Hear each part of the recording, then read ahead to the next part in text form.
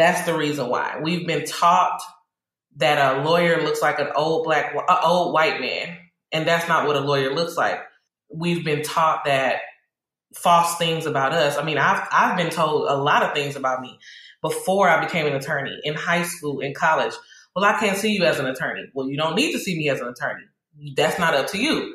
But if I didn't have a family that was telling me, Tasha, you're smart, Tasha, you're this, Tasha, you're that, I would have believed these people that were lying to me, telling me that they can't see me as an attorney.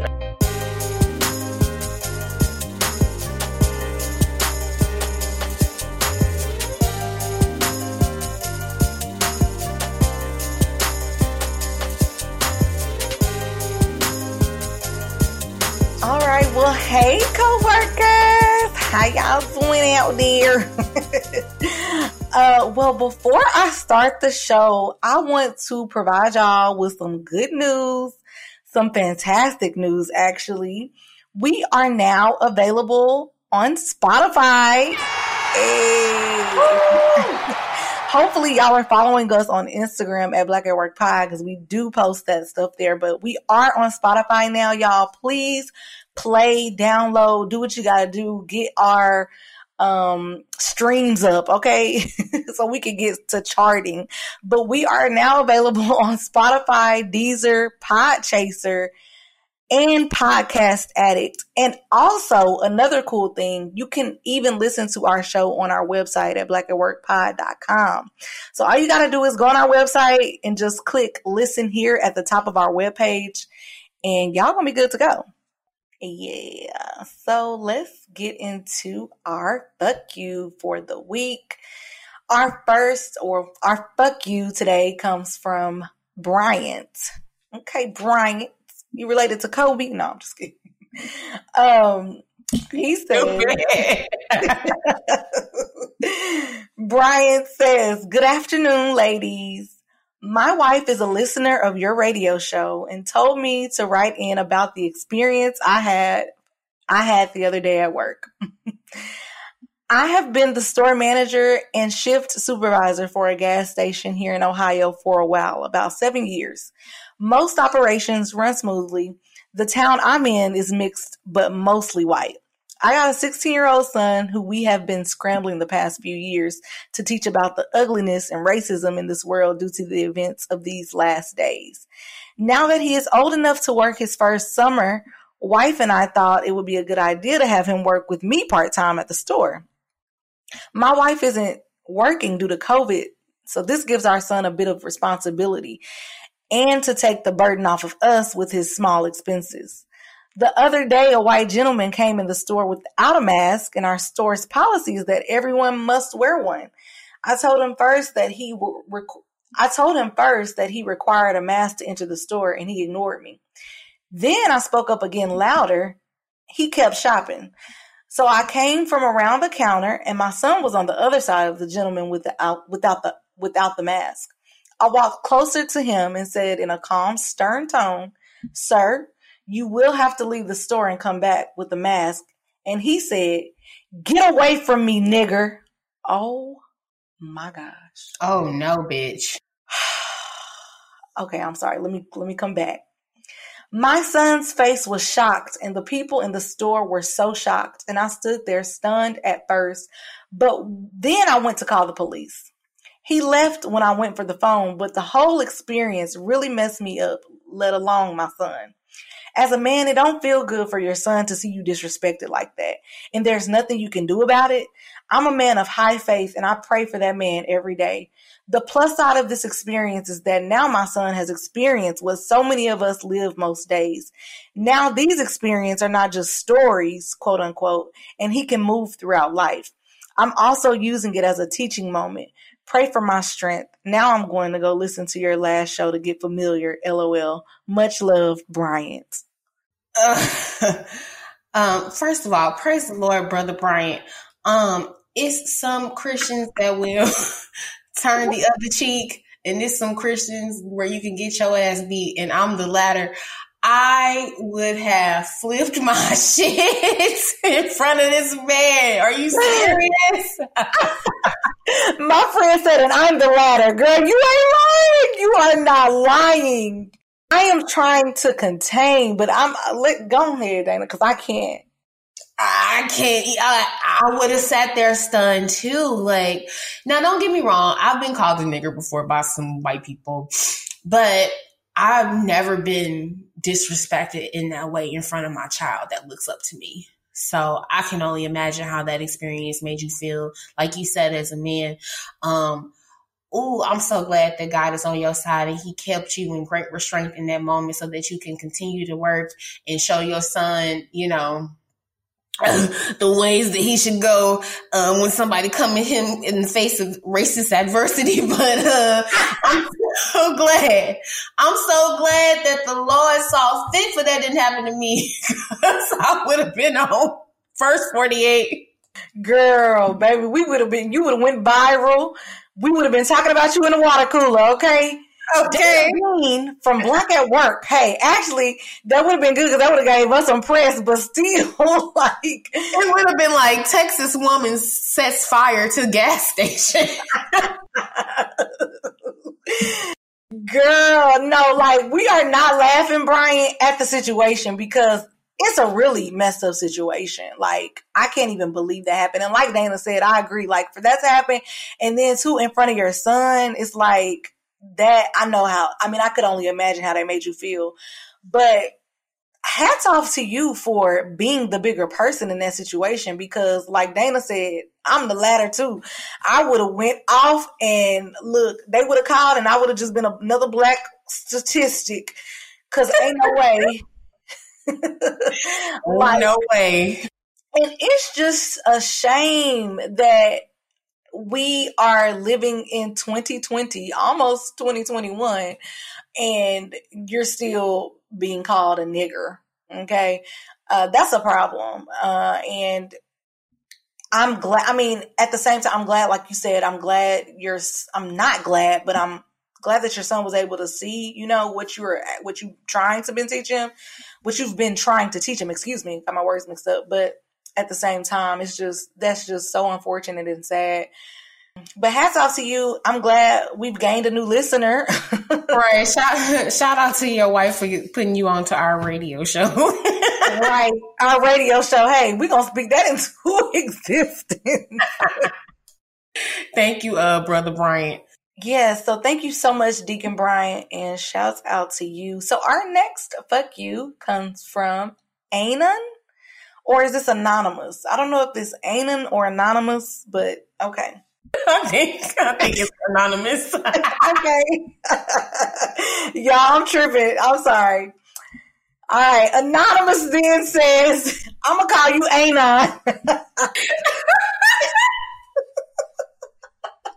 I'm so done.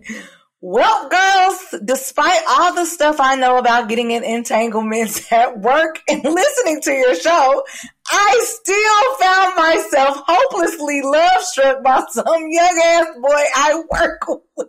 Oh, Lord, girl. Oh, girl, log off. Girl, I can't even get through this, y'all. This is so funny. Okay. Before Rona, he was hired into my company, and I did side-by-side training with him for 8 weeks, which made us fast friends. He's 4 years younger than me. I'm 26. Oh, that ain't that bad. So when we all had to go remote in April, we kept up the flirting and even became quarantine based. And y'all know the rest. Oh, Lord. Anyway, messenger convos got slower, and so did our after hours creeps. So I knew something was up, so I fell back. Yesterday morning, our team got an email saying he quit and is no longer with the company. I texted him at 11:42 yesterday, and he's just now replying 8 a.m. today, talking about he moved out of state for school. I wished him well and took my L because I knew it was coming. More slap in the face. He must have forgot we was friends on Facebook because when he landed at his destination, he posted a selfie with, you guessed it, another chick, LOL. That's what my ass get, but fuck him still. Fuck him still. Girl, stop getting into entanglements anywhere, at work, at church, at the bar, at the lar, on the bench, at the gym, and the swim. Stop getting in entanglements. Anon. Right, Annan. Girl, that is hilarious. Yeah. Will and Jada taught us, and you, like you said, you heard our show before. You know about them entanglements. But them side by sides for 8 weeks, child, that will get you.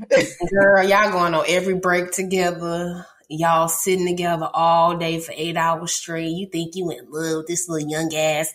What you say, 4 years? So he 22. Girl, yeah, you knew. Come on. I'm glad that you admitted that you took your L, and I'm glad that you fell back. But don't be getting in no damn entanglements at work. Right. That is hilarious. Y'all are funny. As soon as I thought that the fuck yous could not get any better, like, they continue. Y'all are hilarious. But yes, if you have a fuck you, please send them to us here at blackatworkpod@gmail.com, or you can submit them anon or anonymously on our website at blackatworkpod.com. All right, well, let's go ahead and get over to the water cooler. Ciara and Russell Wilson welcomed a baby boy on Thursday named Wynn Harrison Wilson. My girl is doing it, okay? She delivered her baby in her best lace wig, mask on. Then she sang happy birthday to him. It was so sweet. So congrats to Ciara. Yes, congrats, Ciara. She really has a magical life. It seems like her and Russell are very happy. And I'm so glad that she has moved on from the future. The irony of that statement. Exactly. From the future. Yeah, shout out to Ciara.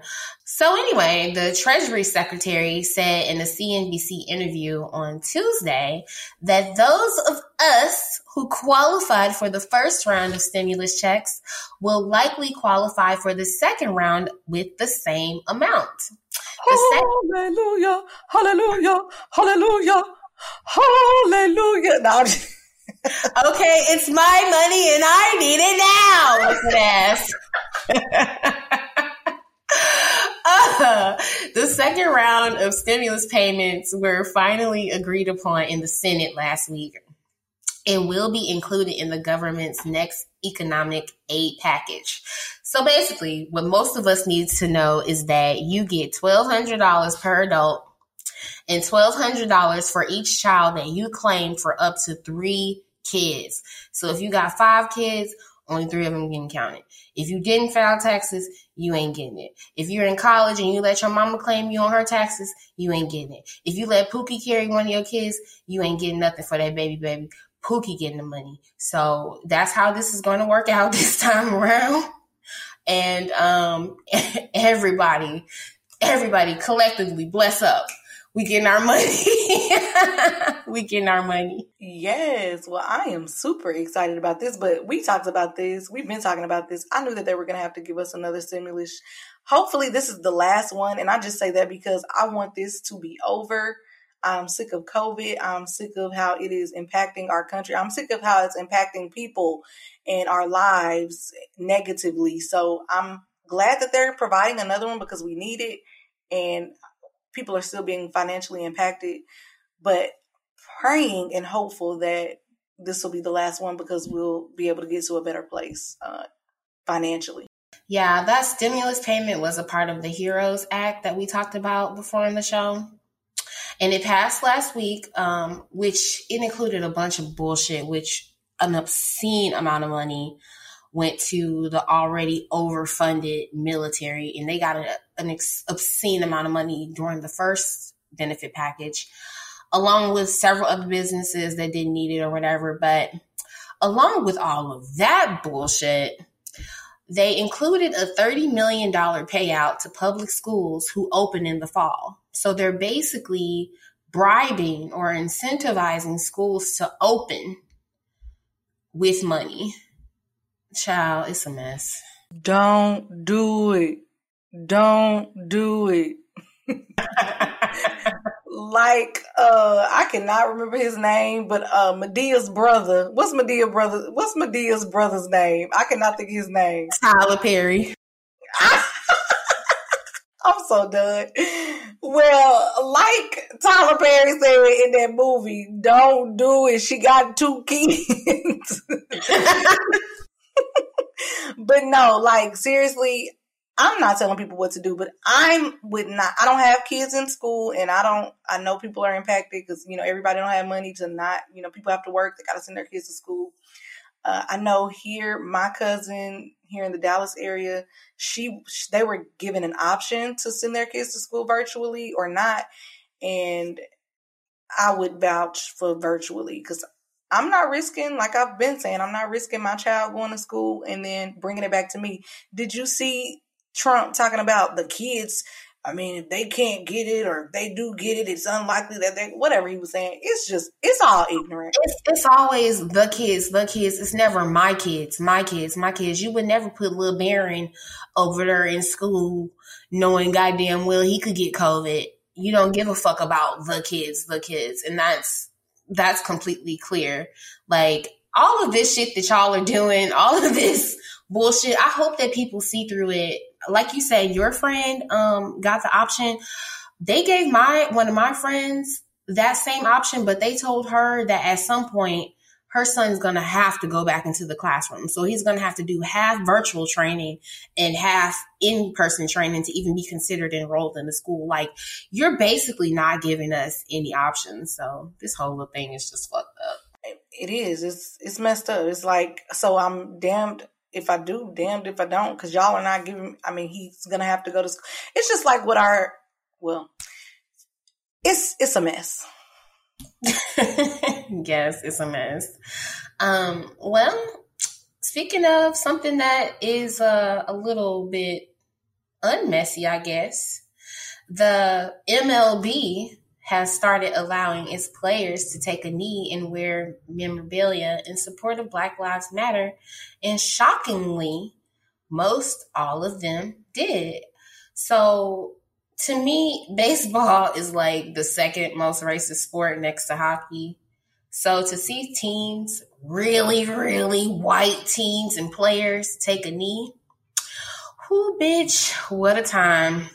I remember growing up and going to Cardinals games, and white people would be casually yelling, "Catch the ball, nigger," or some shit like that. You find out very early that this is not the jam. Like, baseball is not the black jam. So to see the St. Louis Cardinals not only post Black Lives Matter, they had their players wearing Black Lives Matter shirts. They took a knee and hired someone to troll the racists who came crying on their social media. A bitch nearly shed a tear. Well, I don't know if I would go that far, but it's different for me. I'm from St. Louis. The Cardinals is our Cowboys. So if you can imagine, so to grow up in that city where the Cardinals is our Cowboys and you don't really feel comfortable rooting for them because, their fans are racist or they might even be racist. So just to see this act of allyship, I know it's some type of facade underneath it, but I thought I would never see the day. As soon as I saw the picture, it was just like, whoa. And I wished immediately that my grandma was alive to see that. No, yeah, I get it totally. I understand totally. I just feel like I have mixed feelings about it. Because on one hand, I'm like, okay, it took y'all this long, or we had to do all of this for y'all to even take a knee. But at the same time, I totally understand. That would make you feel you know what I'm saying? But it's just, I have mixed feelings about it. Even with the basketball, how they have Black Lives Matter stripped on the court. I'm like, okay, is it real? Or is it just, and of course, I don't know. I have mixed feelings about it. I don't know how to feel. Well, the only MLB player who decided not to kneel was 27-year-old Sam Coonrod of the San Francisco Giants. When asked by reporters why he decided not to kneel, he said it's because he's a Christian. What? These racists actually believe in Jesus. It's insane. I've never understood the concept of racism, and I'm racist, but I'm Christian. It does not go hand in hand. So yeah, you're gonna have to sit the fuck down with that.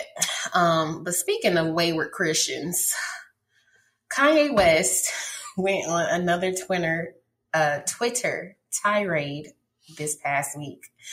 And he must listen to our show last week because he tweeted that the movie Get Out was based on his life. But while Lil Rel, who played the dude's friend in the movie, while he retweeted Kanye and was like, yeah, nigga, it was about you.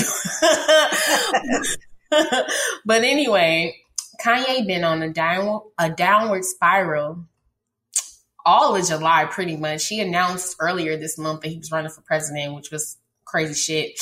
Keeping Harriet Tubman name in his big fat mouth, accusing Kim of planning to sleep with Meek Mill, talking about he been on divorce since 2018. In response, the good beige cis Malcolm X put out an Instagram statement basically saying that she is trying to deal with Kanye's bipolar issues and they want privacy and blah, blah, blah. And I've always admired her unwavering support of the fool she married. But cut the shit. Y'all filming Keeping Up with the Kardashians right now as all of this shit is unfolding. 1 minute you support your husband running for president, not even 3 weeks ago, when he was proudly admitting that he wasn't even on his meds. Now you say that he ain't really about that life. He's bipolar. We don't know what it is, especially when you co-signing shit. Then you profiting big time off the fallout of all of this. Kanye trying to drop an album and a shoe. It's like, who's finna keep fucking around with y'all? Not I, bitch. Not I. Dana said, these peasants, I'm not here for it. I'm not entertaining you. No, totally. Kanye has lost it. And I feel sorry for him. I really do. I have no idea. I hope he's getting the help that he needs. I saw Dave Chappelle went down there and tried to talk to him and help him. Somebody else, I think, went down there and tried to help him. I don't know. Somebody help our dear. Because at the end of the day, he is our brother. He's our brethren. So somebody, please help our brethren. Because he ain't been the same since his mama died. And that's true. And another thing, I want people to stop saying it's because he's bipolar that he's saying this crazy shit. Let's take that stigma off of bipolar disorder, because bipolar disorder manifests in many different ways. And I'm not a doctor. I'm not a specialist on this, whatever. But I've been around bipolar people. I have bipolar people in my family. But I honestly believe that this nigga just believes what he's saying straight up. There's tons of bipolar people out here who don't say disparaging shit about their own race during manic episodes. So let's kill that talk and let's say, pray for Kanye. I hope that he comes back from this. But, we've been hoping and praying since 2016 for him. So ain't no telling, child. This week's fuck ass of the week is going to Governor Brian Kemp. The extra K's are on purpose.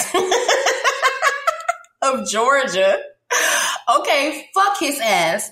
So Keisha Lance Bottoms is the mayor of Atlanta. She's super black girl magic. Okay. Shout out to Atlanta. And she has mandated that her city wear masks everywhere to slow the spread of COVID, even though Georgia is not requiring a mask mandate. Actually, Atlanta is one of 13 other cities and counties in Georgia that have mandated masks. But Governor Kemp has decided that these Negroes in Atlanta ain't going to tell him what to do. So he bypasses all the other counties issuing mask mandates and decides to ask for an emergency injunction to restrain Mayor Lance Bottoms from issuing press statements about COVID. basically he don't want her telling the people of Atlanta that they have to wear masks. And this is a real lawsuit, y'all. Like, we really got cops out here eating donuts and taking lunch breaks and shit, going on offer patrols and shit that should be behind bars. And this motherfucker wants to sue somebody because she wants to keep the people in her city safe. Like, what the fuck? Is he related to Greg Abbott, to the governor of Texas? Because, I mean, in the beginning, well, guess what? They're going to be made an example of, and they're going to end up just like we are here in Texas, with numbers increasing and rising, or if they want to be the epicenter of the COVID-19, like Florida, they can do that as well. How dare you try to diminish what Keisha Lance Bottoms are trying to do to keep her city safe? I mean, for God's sake, she had it. Her family had it. Like, it hit home for her. Like, I don't understand why he's not wanting for people to wear a mask. And it is amazing to me. We're continuing to talk about this, but how people, even this week alone, that I've seen a lot of people that are just like, I forbid to wear a mask. Like, I will not wear a mask. It is my right. My body, my choice. For real. Fuck out of here. It just baffles me. I'm just like, oh my goodness. So the fact that, I mean, I can't even believe that he would go that far to even do that. But she's trying to keep the people of the city of Atlanta safe. Like, they already out doing what they want to do. Because my best friend lives in Atlanta. Y'all know I went to school in Atlanta. So I got a lot of, college friends that are still in Atlanta. So I'm seeing they Snapchats and they all out to eat. My cousin lives in Atlanta. They all out to eat. They at the hookah bars. Like I told y'all last time, they at the Gold Room. They at Magic City. They stripping. They ain't got their mask on. The poles got saliva and all y'all's coronavirus dripping down it. So it's just, the least y'all can do is wear the mask. God dang it. Not coronavirus dripping down the pole. I'm done with you. Girl, like, it's ridiculous. Out of all things, you would think these governors would be, smarter. Like, you guys want the economy to be back so bad, so let people wear their masks so that we can get back to some type of normalcy. They just want to kill us. But anyway, Keisha Sorors ain't having it. You saw them Delta step out. Okay, they was like, we stand with Keisha. Okay, all 22 founders resurrected. Okay, bitch, and said, not today, not on my watch. So shout out to all the ladies of Delta Sigma Theta Sorority Incorporated for coming through for your girl Keisha, and everybody else that supports her in this ridiculous lawsuit from Governor Brian Kemp. Like, he's just a dumbass. So shout out to y'all, and that's all I have for the water cooler. Today, for our Down to Business segment, we are so happy to have attorney Natasha Scruggs, Esquire. As you guys know, we love titles on this show. Natasha is a graduate of Jackson State University and received her law degree from Mississippi College School of Law. She's also a member of Sigma Gamma Rho Sorority Incorporated. In addition to having her own law firm, the Scruggs Firm, she's also an author and currently writing a book discussing prison abolition, titled Prison is a Paradigm. Natasha, welcome to our show. Thank you for having me. Yay. Thank you so much for being here. I just kind of wanted to jump right off and kind of ask you what the beginnings of your law journey was like. What was your journey to law school like? The application process, taking the LSAT, getting accepted. Also, tell us a little bit about your personal law school experience. Okay, well, I always knew I was going to be an attorney, so I started researching the process of going to law school early. My grandpa actually went to law school in the 70s, and I grew up in the house with him. And so it was pretty much a no-brainer. I took my LSAT my junior year in college when I was at Jackson State, and then I ended up getting like a scholarship from John Marshall because I won like it was basically a mock trial, but it was a little different. So I took the LSAT, applied for schools, and I was already accepted to all schools my first semester of senior year, and then I just went right in. Wow. So I don't want to say it sounds easy, but it sounds like you were kind of predestined to be a lawyer. Right. It wasn't easy, but it was the same as going to college or joining, the basketball team, or everything is just, you just have to figure out exactly what you want to do, look at the requirements and do it. And that's what I did. It was like no other option. So I didn't even know. I had no other plans after school.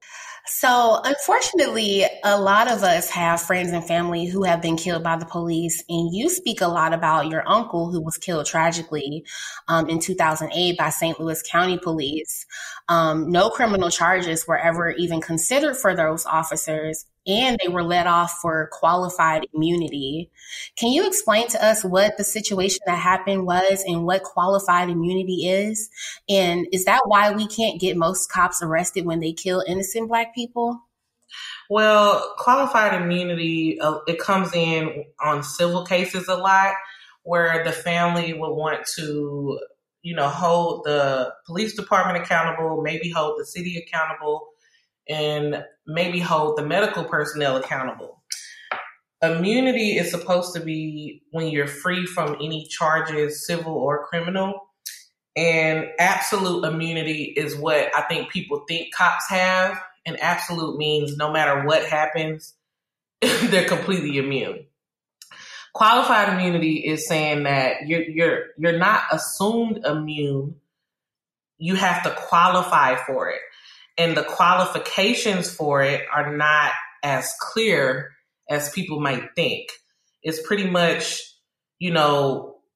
a lot of the police department murders that we see, I would consider, based on my studies of qualified immunity, that it's not qualified. And it's too in-depth to kind of go through now. People are going to have to research and look, because I've been studying this for a long time. But, a judge has to say whether or not qualified immunity applies.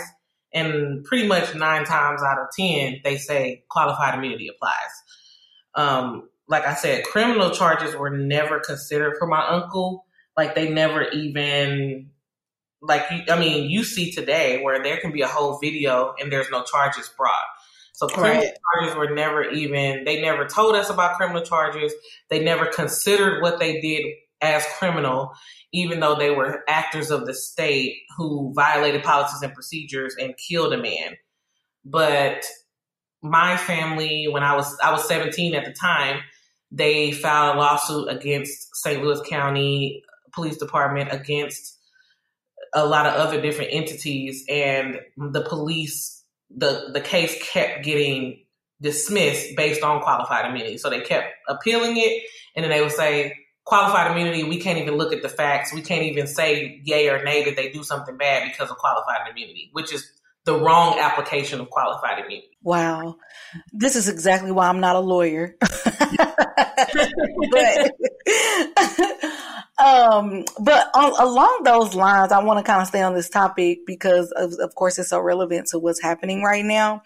Why do you think, and I mean, to me, I say, everything is because people, it's because they're racist, but in a more intellectual way, or if you can explain, because you only know so much, but why do you think it's so hard for them to bring these officers and these men in blue to justice? What takes so long? Why does it take so long for them to even have to, for Breonna Taylor's case, they haven't even attempted to do anything to bring her justice. So what is it that they're researching or looking up, or is it just because that they're racist?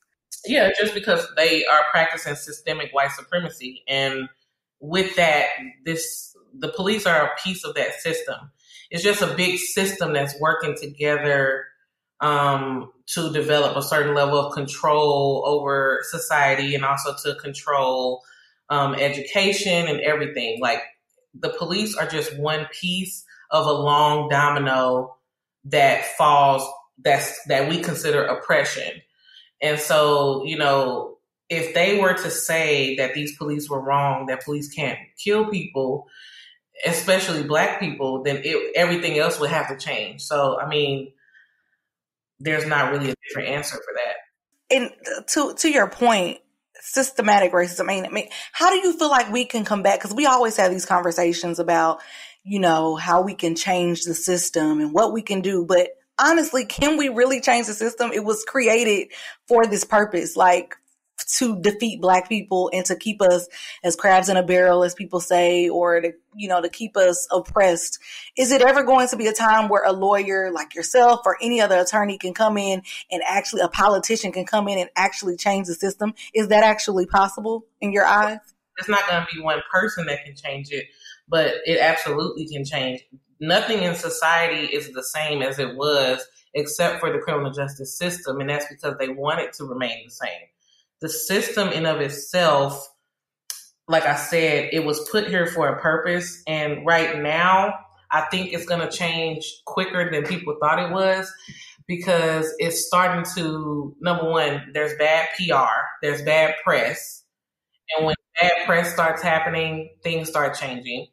And then it's not financially smart to keep the system as is, which is also the reason why slavery ended. People think slavery ended because of humanity. It didn't. It ended because financially the country couldn't continue on this path. And even people who started to preach about abolition, it wasn't because they felt like it was inhumane. It was inhumane the entire time, just like this. Black lives being murdered has always been inhumane. It's always been inhumane to lynch people. It's always been inhumane to falsely arrest people, to kill people on death row with state-sanctioned violence, all of that. But now it's going to be easier for things to change. I'm a prison abolitionist, and people kind of get that confused and thinking that I'm only talking about prison. I'm talking about abolishing the whole system. And the way that you do it is you resist. And that's what happened in slavery too. People think that there was no rebellions. People think that everybody was following the rules. No, that's another reason for abolition. When I say PR and press, if we talk about like Dred Scott was fighting for his freedom. And by the time him and his wife ended up being sold off to another family, the family released them because it wasn't good. It wasn't a good look for their family to have them as slaves. Right. And so the resistance happens right now. The resistance happens with us. And the way that you resist the system is you resist. You don't, when somebody goes to jail, we bail them out. We don't believe in pretrial incarceration because 65 to 70% of people in jails and prisons are in pretrial, which means they don't have enough money to get bailed out, when rich people can just bail out, or they won't even, they'll just get an OR bond. So we can say we're not going to be in the system the way that it is. We can say we're going to write every prisoner that is in prison right now, so that they have a pen pal, so that they don't be isolated, so that they don't feel like they're a menace to society. We can say that we're going to hire people who have been accused of crimes. We can say that we're not going to count on our state and our city to educate our kids, but we're going to take a proactive approach to education. We're not going to just go to work and send our kids to school thinking that they're going to educate our kids when they're clearly not. They're going to imprison our kids. They're going to criminalize our kids. And they're going to give Black kids significantly less resources and opportunities that they do white kids. So right now, we're in the system that they created, but the way that we resist is we make other avenues. Same thing with the prison. When people talk about abolishing police, we don't have any systems in place right now to call for certain things. To me, prison abolition looks like there are, for every single state and city, there are small organizations and small entities that you call for certain things. Right now, the police are getting called for everything, and they're not qualified to do everything, and they don't protect anybody in my community. They don't make anybody in my community feel safe. So It's pointless. But that's what, if you say it, I think a lot of people think it can't change, and they say, well, it can't change, so what's the point? Well, actually, it can change, but it's not going to change the way we think it's going to change. We can't sit back and let them change it they're going to change based off of what we do. I love that. Yeah, and it also circles back to what we constantly say on this show, that our dollars matter, the money matters. And like you just broke it down to us, like they didn't stop selling us because it wasn't, a profit. I mean, they stopped selling us because it wasn't profitable anymore, not because they cared. And I think that's a hard thing for a lot of people to wrap their brains around. They're just sitting looking at the justice system. Well, this is not right. This is not what should be happening, when honestly, they don't care about that. Which brings me to my next question. Why do you think that only 5% of Black people practice law? And what made you want to be a part of that 5% outside of your grandpa? Well, I think it's the same. I think it's the same as what we're talking about, white supremacy. White supremacy stopped Black people from being able to read. They made it a crime for us to read. They made it a crime for us to go to school. Then, there's a lot of barriers. So the first Black woman attorney, her name is Charlotte Ray. When she graduated, she could not get a job. This is in 1800s, where people try to act like I'm like the first Black woman attorney, and we've been having attorneys since the 1800s. And she tried to start her own law firm, but nobody would come to her because she was a Black woman. And she was actually friends with Frederick Douglass, who put an ad in his newspaper. So they were trying to, do some Black Wall Street type of stuff. But because of white supremacy, she couldn't do it. That's the reason why. We've been taught that a lawyer looks like an old white man. And that's not what a lawyer looks like. We've been taught that false things about us. I mean, I've been told a lot of things about me before I became an attorney, in high school, in college. Well, I can't see you as an attorney. Well, you don't need to see me as an attorney. That's not up to you. But if I didn't have a family that was telling me, Tasha, you're smart, Tasha, you're this, Tasha, you're that, I would have believed these people that were lying to me, telling me that they can't see me as an attorney or they can't see me doing anything else. So it's because, number one, education, opportunities. We don't have a lot of opportunities in my community. You have to make your own opportunities. It's hard for people to make their own opportunities if they have to fight systemic racism every day, if they have to fight against the education system every day, if they have to fight poverty, if they have to maybe fight violence, police violence. There's no way that you can even dream outside of your everyday struggle. That's the reason why. It's not because of applicants. Also, the entry into law school, it takes a lot. It's a lot of hoops to jump through. I was prepared to jump through those hoops because my grandpa had already did it, so I knew I could do it. And if you don't know that you can do it, then you're not going to be able to do it.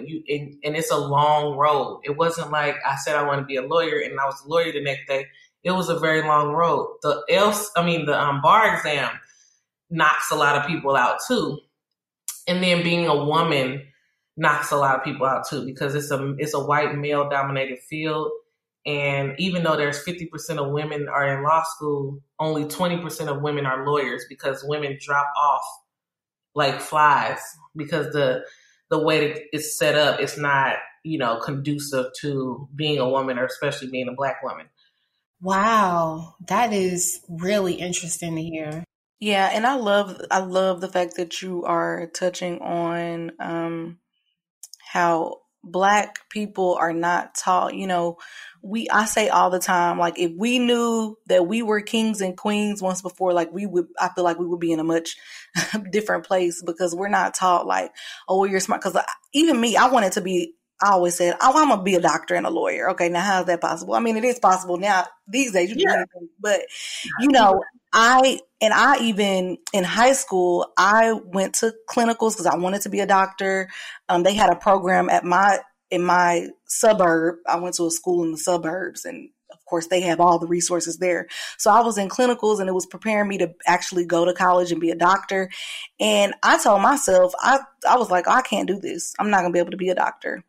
So I think a lot of times, to your point, we, maybe tell ourselves, or we don't see ourselves in doctors, in attorneys, in, a rocket scientist. You know what I mean? It's like we don't see that. So I just feel like I love that you touched on that. If we knew who we were, if we knew that, a Black woman was a lawyer back in the 1800s, you know, maybe we would feel eager enough or even confident enough to even, you know, want to enter into law school. So, but with that, since we're touching on that and how you had the resources and your grandfather was a lawyer, and so you knew what to do and follow in his footsteps, what advice that you wish you had gotten would you give to a prospective law student and maybe even to somebody that's already in law school? Well, yeah, the same. I graduated from law school May 2016, and then in July 2016, I started the Future Lawyers Camp. It's an annual camp for students from age 8 to 18 who want to be attorneys. So that I consider a part of my prison abolition, that I consider a part of my resistance. Because when I went to law school, all of my white counterparts were saying that they had all these programs and they did this and they did that. And I said, wow, we didn't have any of that. And I would have loved to be a part of that. So at the Future Lawyers Camp, it's a week-long camp. They learn what they can do to impact their communities. And kids from 8 to 18 have already had bad experiences with the police department, bad experiences with the criminal justice system.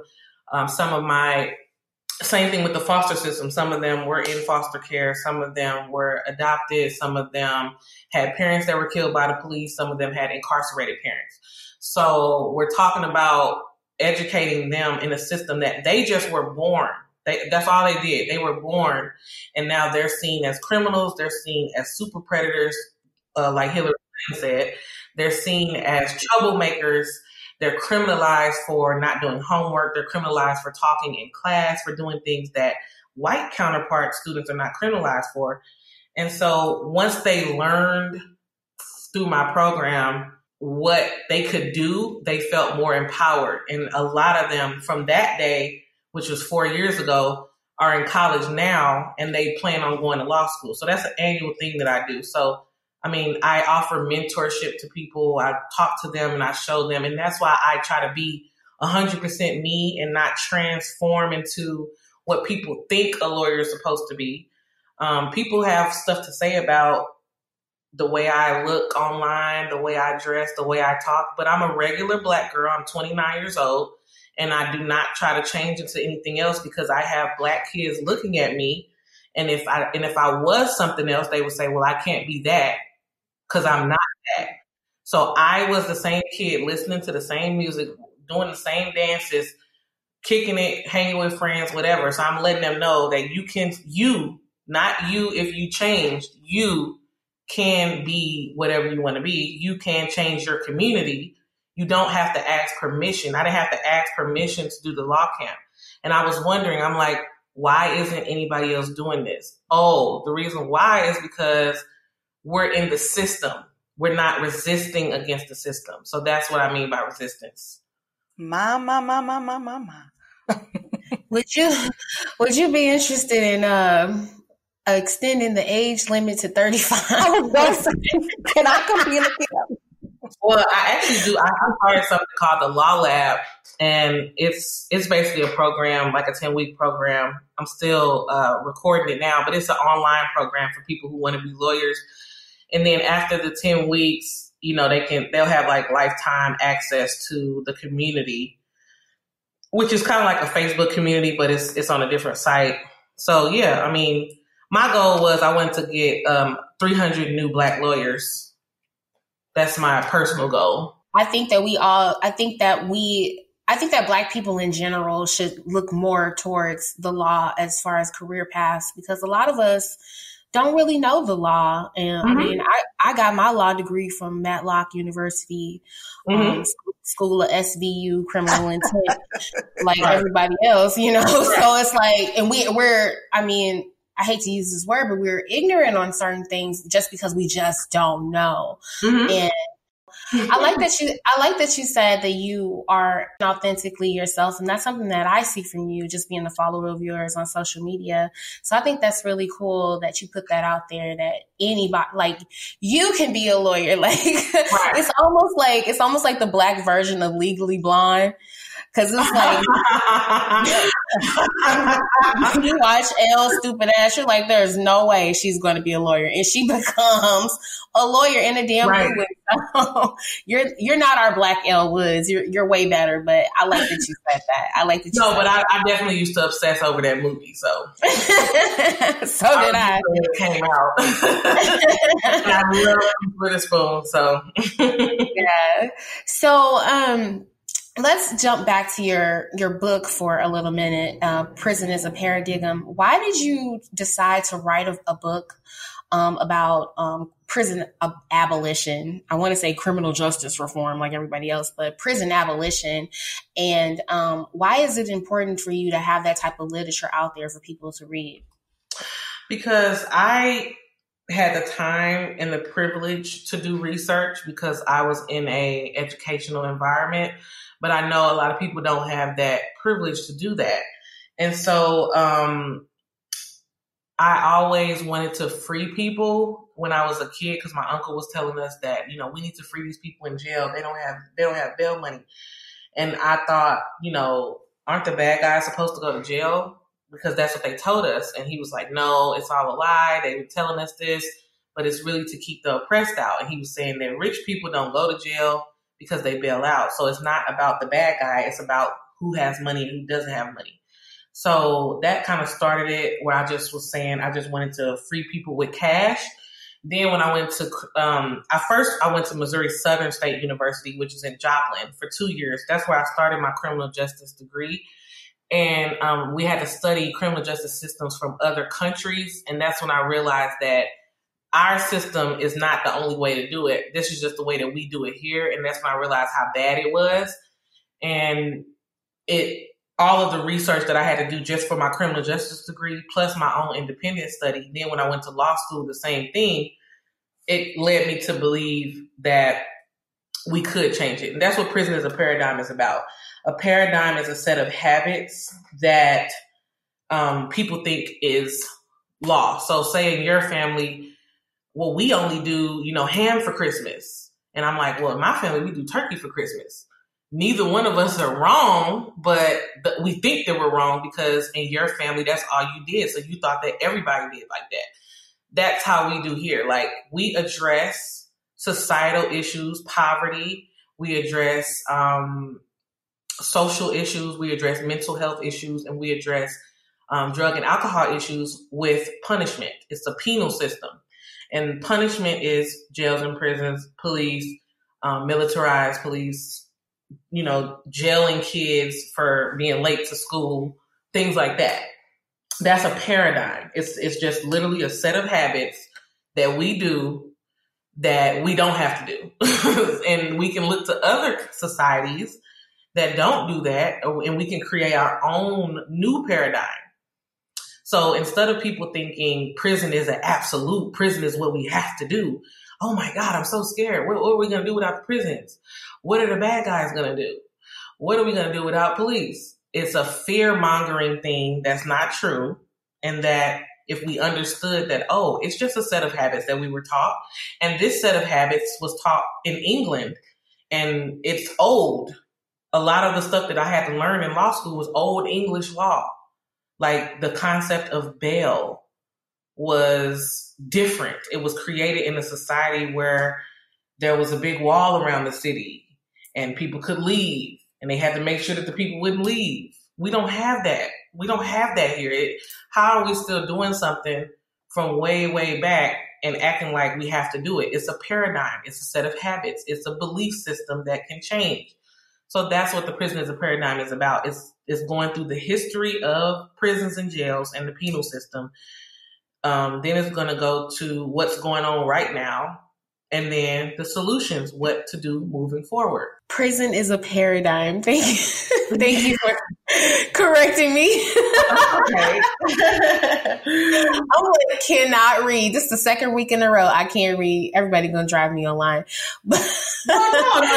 That's not a common word, though. I mean, I had to look up. Well, my grandpa always made us look up stuff in the dictionary, but I had to look up what it meant when I first started saying it. And it was just saying it's a pattern, it's habits, but it's not like you have to do it. It's not scientific. Like scientifically, we need the police. No, It's just something that somebody said that we should do. Some old white dude said that they should do back in England, and we still do it. That's all it is. What are your thoughts about, since we're on these this paradigm talk, these white folk who want to continue, acting like, we still in slavery, because that's really what they want. But slavery is a paradigm for sure. Hello, for sure. And Cheeto Man, who said that last week, Cheeto Man wants that. But what do you feel about him recently sending out, what was it, federal troops or military to Chicago to try to combat what they, say is just the most, all this violence in Chicago? What do you feel about that? Well, people think it's not only Chicago. He did it to a lot of cities, including Kansas City, where I'm at now. Oh, wow. Okay. 225 federal agents were here in Kansas City. They still are here for the last 2 weeks. And what they did was they used the deaths of our kids to oppress us. That's what I tweeted that like 2 weeks ago. And then they really did it. So there was a kid who got killed on the 4th of July. His name is Legend. He's 4 years old. They called it Operation Legend. We're going to send federal troops to Kansas City. We protested it and everything, but they're still here. So now the mayor, after 2 weeks, finally spoke out and said, hey, I did sign off on this, but I didn't know what it was. Well, you shouldn't have signed off on that.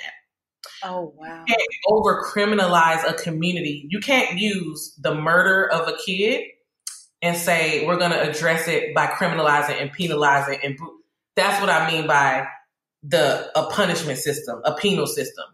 And this is what I said, and I say this explicitly. If any crime, quote unquote, prevention or crime addressing or anything, if any of those solutions don't include pouring funding into the schools, which our governor has cut $133 million out of schools this year during the pandemic, if it doesn't include funding schools, stopping gerrymandering, stopping redlining, giving people jobs, healthcare, if it doesn't include that, then it's filled with white supremacy. So any solution that says we're going to criminalize more, we're going to send more police, we're going to jail more people, we're going to have longer sentences, all of those are code words that you have to hear. Those are white supremacy terms. So that's what I think about it. It's white supremacy. Yeah, and we all know that that's basically the fishbowl that we're in. We talk about it every week, and we want to bring about these conversations to kind of figure out things that we could do to kind of combat that. And I love this conversation today. So to wrap things up, because I know that you are so busy, you have so much going on, and I forgot to mention your podcast. Today when I was introducing you, but what's next for you? I know you have a podcast, you have your own law firm, you're writing this book.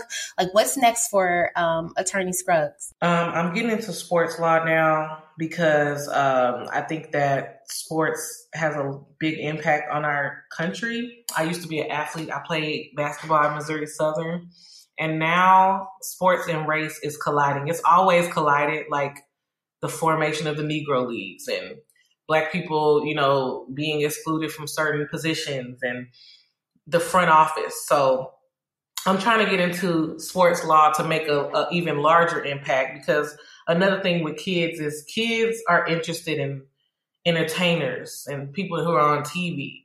So I figure if I can kind of talk to some of the people who they are influencing our community, that can help. So sports law, I have like a few partnerships that I haven't announced yet, but some partnerships will be announced soon.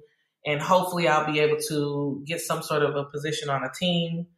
And like I said, my podcast, The Scruggs Show, we still do that. And I'll hope to get more people on it. The pandemic is making it hard, of course. And just doing community stuff. Awesome. Well, you are absolutely amazing. And we the same age, and I'm over here like, damn, what am I over here doing? I need to level up. Okay. I'm trying to go to law camp. Girl, you ain't lying, but like I'm over here, I feel so proud. I feel like we cousins or something. I'm just like, yes, because you are literally out here representing Black girls all over the place, young Black women, because we young, 29 is young, but you are representing to the fullest, and you are authentically yourself. Like you ain't changing for nobody, and that's so awesome. And I just want to say thank you for me, because I'm not a lawyer, but you're representing me. And I mean, whoever Black you represent me too. So, so thank you so much for just being awesome and doing research and, continuing to drive the movement of, trying to progress Black people. Oh, thank you. Yeah. So did you want to plug your social media? So I follow you on Twitter, but did you want to tell our listeners, our coworkers is what we call them, where they can find you, where they can follow you and check you out and check out what you're going to be doing? They can follow me on Instagram and Twitter at Attorney Scruggs, or they can go to justussystem.org. Sorry, justussystem.org. That's where like the community programs and stuff is. Or they can follow my show page, which is The Scruggs Show on Instagram and Twitter at The Scruggs Show. And then they can subscribe to all the podcast links if they wanted to subscribe on Apple, Spotify, or YouTube, or they can just go to the regular website page. But if they go to the Instagram and Twitter, the whole links are in the bio. Awesome. Well, thank you so much, Natasha, for coming on our show today. We really appreciated having you on. Yes, thank you so much.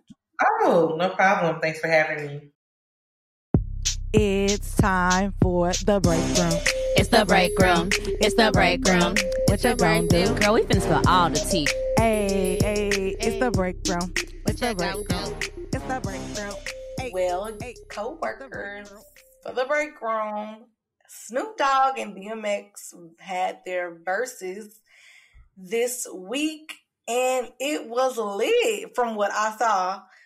Looked like two of our uncles, your aunt and your uncle, was up in the kitchen dancing.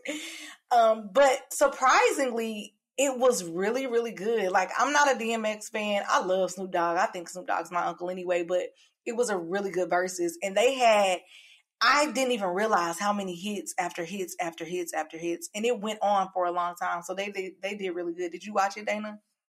I did not. I totally forgot it even came on. But I heard on Twitter that it was the bomb and DMX got his on. Yeah, no, like it was really good, like surprisingly. And the thing is, whatever verses that they continue to do for the next, these next verses that are coming up, hopefully, please mimic what Snoop Dogg and DMX did. They were like in a live studio and you could hear there were no Wi-Fi issues like Nelly had with Ludacris. Like, don't come for St. Louis. No, we lost that versus battle against Ludacris. No, we lost that motherfucker. Goddamn, Nelly was up in there doing all that goddamn talking. Anyway, go ahead. Girl, no, but for real, like, and Nelly got hits, and Nelly didn't even play a lot of his hits, but I mean, y'all, please do what they did. They kind of were social distancing because DMX was on one side, Snoop Dogg was on the other side. But like seriously, it wasn't no Wi-Fi issues. There were no issues at all. Like I felt like I was at a concert. That's how it should feel. So hopefully the verses to come will be like that. But anyways, in TV news, so y'all, I know last week we were talking about Empire. I don't know how Empire keeps coming up, but if you were sad about Empire being over, you might get another fix because Taraji P. Henson just landed a spinoff from the show based on her character Cookie. She signed a deal with 20th Century Fox, and this show is going to be a result of it. We're not sure what the name of it is, but they're going to start filming and etc. I'm not sure when. They haven't said anything, but for those of you guys who love Empire, which I don't like it, but hey, I love Taraji. I'm not going to watch the show, but I love her. So y'all watch the show. Now, if the show is good when it comes out, y'all let me know. Yeah, shout out to Taraji. I'm clapping for any money moves for Black women. I hope that they actually get to see this show come to fruition with everything going on. So yes, that's another thing. I'm like, how are they gonna? It's like things are still moving, and I'm like, how when all this stuff is going on? But I guess, hey, basketball is still moving, and I don't agree with that. But people are still doing it. People still saying they got to make their coins. But Fatal Affair came out on Netflix last week. Came out on July 16th, starring Nia Long and Omar Epps. It was another predictable thriller. Did you watch it, Dana? No, but I enjoyed the memes. You know what? It kind of reminded me of Tyler Perry's show that he had on Netflix. Girl, we don't even A Fall from Grace. That's what it was. Fall from Grace. It reminded me so much of A Fall from Grace. I'm like, Tyler Perry, now did you come over here and help them out with this? Because and I love Omar Epps and I love Nia Long. I love both of them, but it was a little corny. Okay, well, I'm gonna still watch it, support. But yeah, I wasn't really expecting a whole lot. I don't really like love movie. I'm not a movie person. I know that's weird, but I'm not a movie person. Yeah, girl. Don't expect too much from it, but it was very predictable. Like you're gonna be able to. It's like a Lifetime movie almost. Like you can say everything from that's gonna happen as you're watching it. But yeah, continue to support. Black people getting jobs. We support that at any rate. But speaking of, we talked about this in the water cooler a little bit. Reality TV, Keeping Up with the Kardashians, they are filming again. And I've literally watched maybe 3 episodes out of umpteen seasons. I don't really watch Keeping Up with the Kardashians. But if you do watch, they are filming. And I wanted to touch on this in the break in the water cooler, but I didn't because I was going to mention it here. But she did say that they are refusing to allow the show to document Kanye's behaviors or their kids. So she's saying that will not be a part of their storyline. She also said that, she's taking his mental health seriously, and showcasing his, that part of their lives is not an option. So I am shocked that is not going to be a part of their storyline. Yeah, me too. That's a good call to protect their kids, Yeah, good call, Mom. That's a good mom call. That is, yeah. And I'm sure it is to protect their kids. Because that's a touchy situation. She even came out on Instagram and even said something about it. But like I said, Kanye, good luck. And y'all pray for y'all's brethren. But in RHOA... in Real Housewives news, or for an RHOA update. So y'all know last week I told y'all that the Housewives are getting ready to start filming, and they have actually started filming. Kandi went on to an interview and she said, because y'all remember last week I was like, so how are they going to social distance? Like, how are they going to film with the pandemic going on? Kandi says that they have to get tested very often since they are always around each other. So I'm hoping, and y'all know Sheree got COVID, but luckily, Sheree not on the show anymore. But Kandi says that they are getting tested very often. So hopefully none of them get the virus, and then they have to stop filming, and then we won't be able to watch the Housewives. Isn't that wild? What a risk that you run. Like, let's look at the facts here, okay? There are 4 million people in the United States that have COVID, okay? And I'm not going to say only 148,000 deaths, but 4 million people got the virus, 49,000 deaths. So obviously there's more people that are getting quote unquote cured with the virus. But why would you even want to run that risk? Like, you don't know if you're going to survive it. I wouldn't. Like, is this for their paychecks? Because if it were me, and it's like we got to get randomly tested, then no, because that means that I'm putting myself, my body, my life, my kids, everybody in my household at risk, just so that I can come out here and have brunch with you fools. Like, In my what? That's all they doing. They meeting up at brunch, and I even saw on Instagram this past week that they were all Candy, Eva, Cynthia, and Kenya. I think we're all out somewhere, or they went to somebody's house or something like that. But nobody's wearing a mask. Nobody's social distancing. All of you guys have kids. Is it that serious? And Candy got plenty of money. She don't need none of the housewives shit. None of it. It's not worth, for me, it's not worth the risk because, bitch, I don't know if I survive it or not. I could be one of these motherfuckers that succumb to that shit. Like, everybody's not lucky enough to survive. And the way people are talking about it now, it's like, well, it's not if you get it, it's when you get it. No, you still have an opportunity to not get the shit.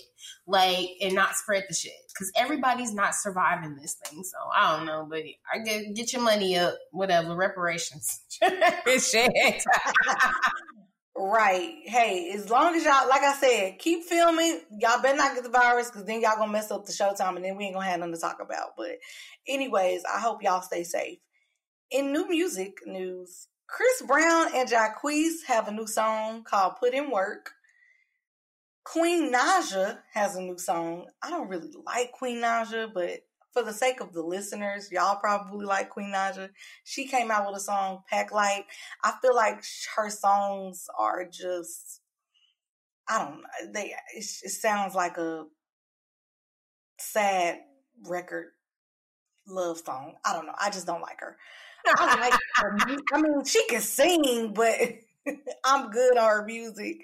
J. Cole also came out with 2 songs, The Climb Back and Lion King. He has a new album coming out. I haven't heard J. Cole's new songs, but I love J. Cole, so I will be listening. And lastly, there will possibly be a Keisha Cole and Ashanti versus. Now, Keisha Cole has been like pressuring, like you can see like in social media, Keisha Cole like, hey, Ashanti, where you at? What's up? So Keisha Cole and Ashanti versus, I am here for that because both of them have hits. What you think, Dana? Shout out to Keisha for reaching out to someone who is on her level, to do this type of verses with. Because, good sis, if she had reached out to fucking Mary J. Mary J or somebody like that, she would have to just go ahead and sit down. But yeah, no, this might be cool. I actually like Ashanti. When she first came out with, what was that, Foolish? Yeah. That was my jam-a-lam back in the day. So I'm here for it, Not jam-a-lam. Yeah, no, I love Ashanti. I love Ashanti and I love Keisha Cole. That would be lit to me. So hopefully Ashanti hasn't came out and said anything, but we need more verses because concerts do not, I won't be going to a concert. Let me just say that. I know a lot of people I've seen where concerts have happened, but I'm not going to a concert. So keep the verses coming because that's as far as I'm going to get until y'all get a vaccine with this pandemic. But anyways, Dana, what have you been listening to lately? I have been listening to Big Crit. He actually came out with a new record, and I don't have the name queued up for it, but I just went ahead and listened to his whole catalog because I'm such a fan of his. So I've been listening to his latest projects, and then he released it's a long video-esque type movie, is Beyonce, Michael Jackson-ish type video for his song Mississippi, which I love. I absolutely love Big Crit. I love his genius. I love his flow. So that's who I've been playing on repeat this week. And of course, Moneybagg. I told my friend, we gonna have to start listening to some more music, child, so we can give y'all some more hits to listen to. No, but for real. And I'm so old. I don't know if I'm old or what, but I have been listening to old school stuff. So the fun thing about Spotify, and I'm not trying to play Apple. Y'all know I don't went to Spotify because Apple, I'm not paying that $9.99 no more. But Spotify is like so bomb because like you can type in a song And whatever the song is that you're listening to, you can go to that song's radio and then it'll play all the songs from that time, that era. So I've had all the feels and nostalgia this week because I've been listening to old Drake, old Jill Scott, old Trey Songz, old Chris Brown.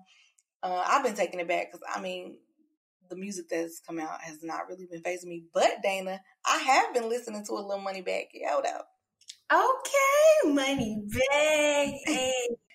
Also, I didn't want to forget. Tiana Taylor has out a new album. It came out quite a few weeks ago, but her album is actually really good. I forgot to tell you, I was listening to that. It's called The Album, and she really did her thing on this record. So go give that a spin. I consider it a straight through, but knowing Nessa as she probably come back on her next week like I don't like it. That's not true. No, I really like a couple of her songs, her recent songs. So I probably will like it. She's on some new vibes, some new love type of stuff. So I like Tiana Taylor. So I'll give that a listen to. Well, y'all, that's all I have for the break room. All right, coworkers. We want to thank attorney Natasha Scruggs so much for joining us on the show today. Thank you guys so much for sending in your fuck yous. Keep sending them in. And we'll see you guys next week. Bye, y'all. We love you guys.